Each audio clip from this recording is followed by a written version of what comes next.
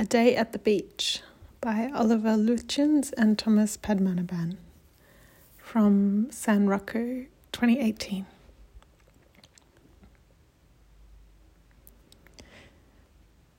In seeking to understand the profound humanism in Robert Venturi's work, it is useful to look at a photograph of his 1970 Liebe beach house.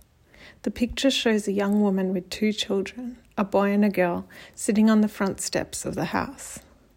They have just got home after a day at the beach, hair and swimwear still wet. It is the first calm moment after a day in the sun, no fish caught, ice cream. The steps, the oversized house number, and the painted wooden facade all create a generous sense of place.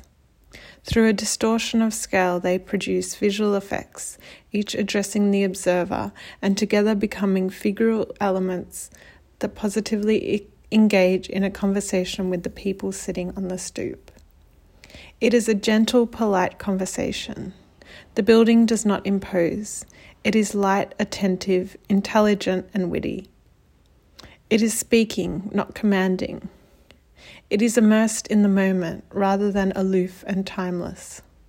It is tolerant and accommodating. Instead of preaching, it offers a point of view. Yet the intelligence of its enunciation is flattering. Its ideas are specific without generalizations. Its forms beautiful sentences, but the words it uses belong to the language of the everyday. Our reading of Robert Venturi's work has given us ways to deal with a fundamental architectural problem, the relationship between the way a building looks and the way it is built. Today, buildings have a layered facade construction in which the structural elements are separated from the insulation and the visible outer shell. Their surfaces have become increasingly fragmented, a series of elements separated by open joints. The character of today's building materials, the precision of their industrial manufacturing processes, and the necessity to separate each element undermines the material and visual unity of our buildings.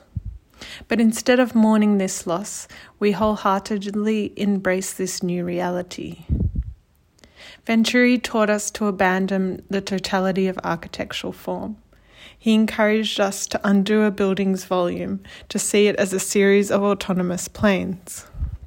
He allowed us to indulge in the beauty and thinness of a wall surface, and to enjoy moments of tension on the corner of a building. He gave us the courage to expose the space behind the cladding, to articulate that shady space between the layers of a facade. He taught us to overcome our anguish at the cracks and joints that crisscross today's facades, and to discover the beauty of those exiguous spaces. He opened our eyes to each element's individual potential for expression, and gave us the assurance that the most incoherent combination of forms can successfully come together in the eye of the observer. His work introduced us to the pleasure of complex composition, combining differences of scale and character. He taught us the beauty of juxtaposing order with figure, seriality with centrality, precision with laissez-faire accommodation.